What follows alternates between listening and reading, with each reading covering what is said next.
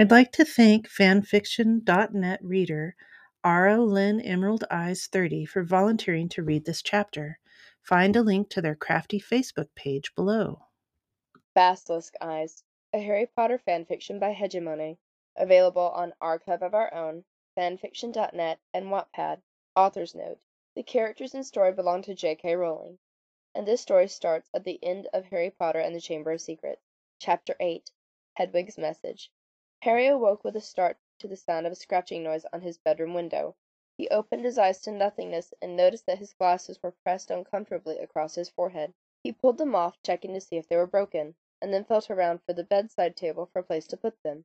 The scratching noise came again, and he remembered why he woke. He climbed out of bed, his hands following the edge of the table to the window frame, where he found the latch, undid it, and pulled up the window frame to let Hedwig inside. Cool night air brushed against his skin, pushing away the stale, heavy air of the room. Hedwig hooted impatiently on the sill until he got it up high enough. Once she hopped inside, he felt around the outside of the window, confirming that the Dursleys had not replaced the bars on the window that had been yanked out by Fred, George, and Ron as they rescued Harry from his prison of a room in their father's flying Ford Anglia the summer before. He leaned out of the window. Over the constant haze of traffic and the distant rumble of trains, crickets thrummed their songs, echoed by frogs in the not-too-distant park. More of the cool night air pushed past Harry and into his room. Hedwig made a soft growling noise, and he ducked back into the room. "Hiya, Hedwig," Harry said as he smoothed her soft feathers where she was perched on the table by his bed. His throat tightened. He was thankful for a companion. She thrust her head into his hand, begging for more caresses. After a bit she started hopping around oddly. "What are you doing, Hedwig?" He felt down her body and found that she was sticking out her leg. He must have received a letter. He sighed heavily and untied the scroll. He unrolled it and ran his finger over the small bit of parchment. He could feel the swell where ink had absorbed into the paper, and knew that someone had written him a note, but he couldn't decipher it. "Do you know what it says, Hedwig?" he asked as he laid it down on the table next to his glasses. She gave a gentle hoot, her claws scratching on the table. She seemed to be rooting around again. "Are you looking for food, Hedwig?" She bobbed in response. "Sorry, girl, I don't have anything. You'll have to hunt." She hopped to the sill, and in a burst of flapping wings and claws scritching against the sill, was gone. His stomach rumbled in response. He was going to have to sneak down to the kitchen to hunt for food himself. How many times had he done this? It dawned on him that he could easily navigate this house in the dark. The thought made a small flame of hope light in his core. He knew it was night because the house was quiet, except for Vernon's snores, and he couldn't see any lights at all, but he had no idea what time of night it was. He remembered something the healer had said about his staff, and walked over to where he had left it by the door. His foot struck something metal that clanged loudly, and he stumbled against the door, banging into it. He froze as he listened, his heart beating wildly. Vernon was sure to wake up and come storming into the room. He heard the snoring stop, and held his breath, waiting for the explosion.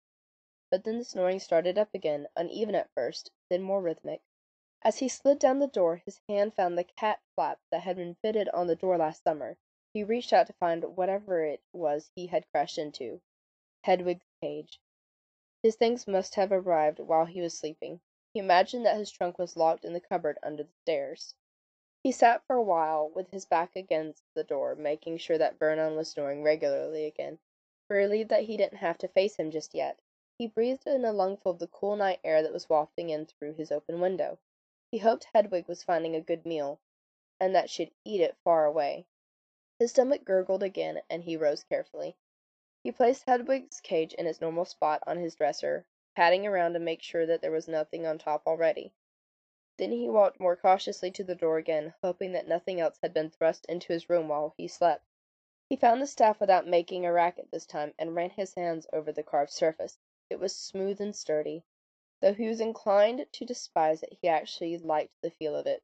Just the right height and surprisingly lightweight, and when he held it, it gave him the same spark of connection that he felt with his wand. Maybe it was like a wand? He wished he had been more aware when Healer Smethwick had been explaining how to use it.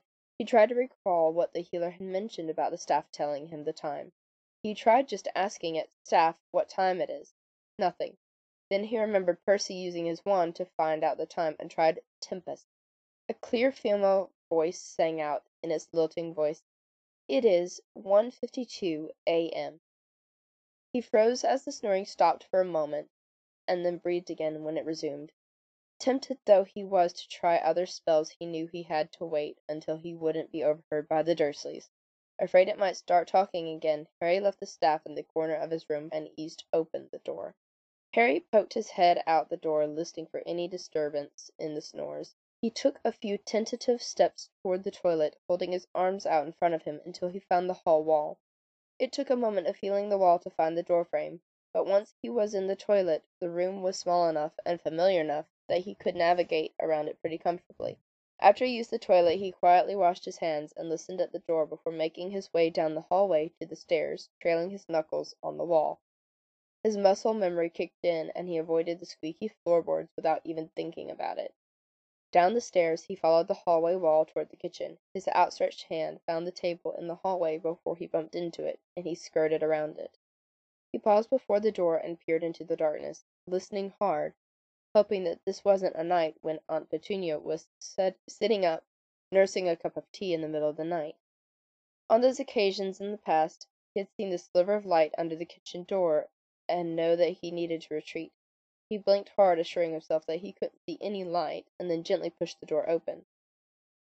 He made his way to the kitchen counter, thankful for a spotless, clutter-free kitchen, with everything in its place for once in his life.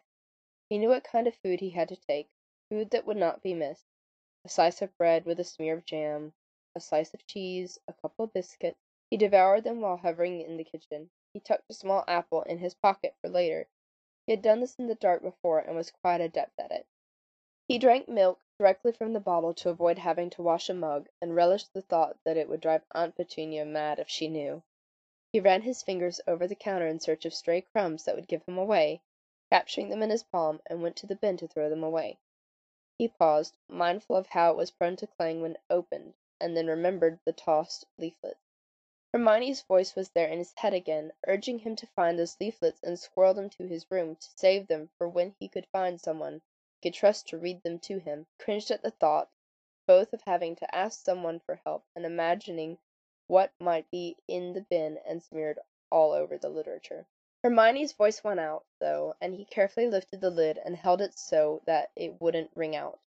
Awkwardly brushing off the crumbs, he reached in, heedful of what he might find, and was relieved that there wasn't much in the bin, and what was there wasn't wet or gooey.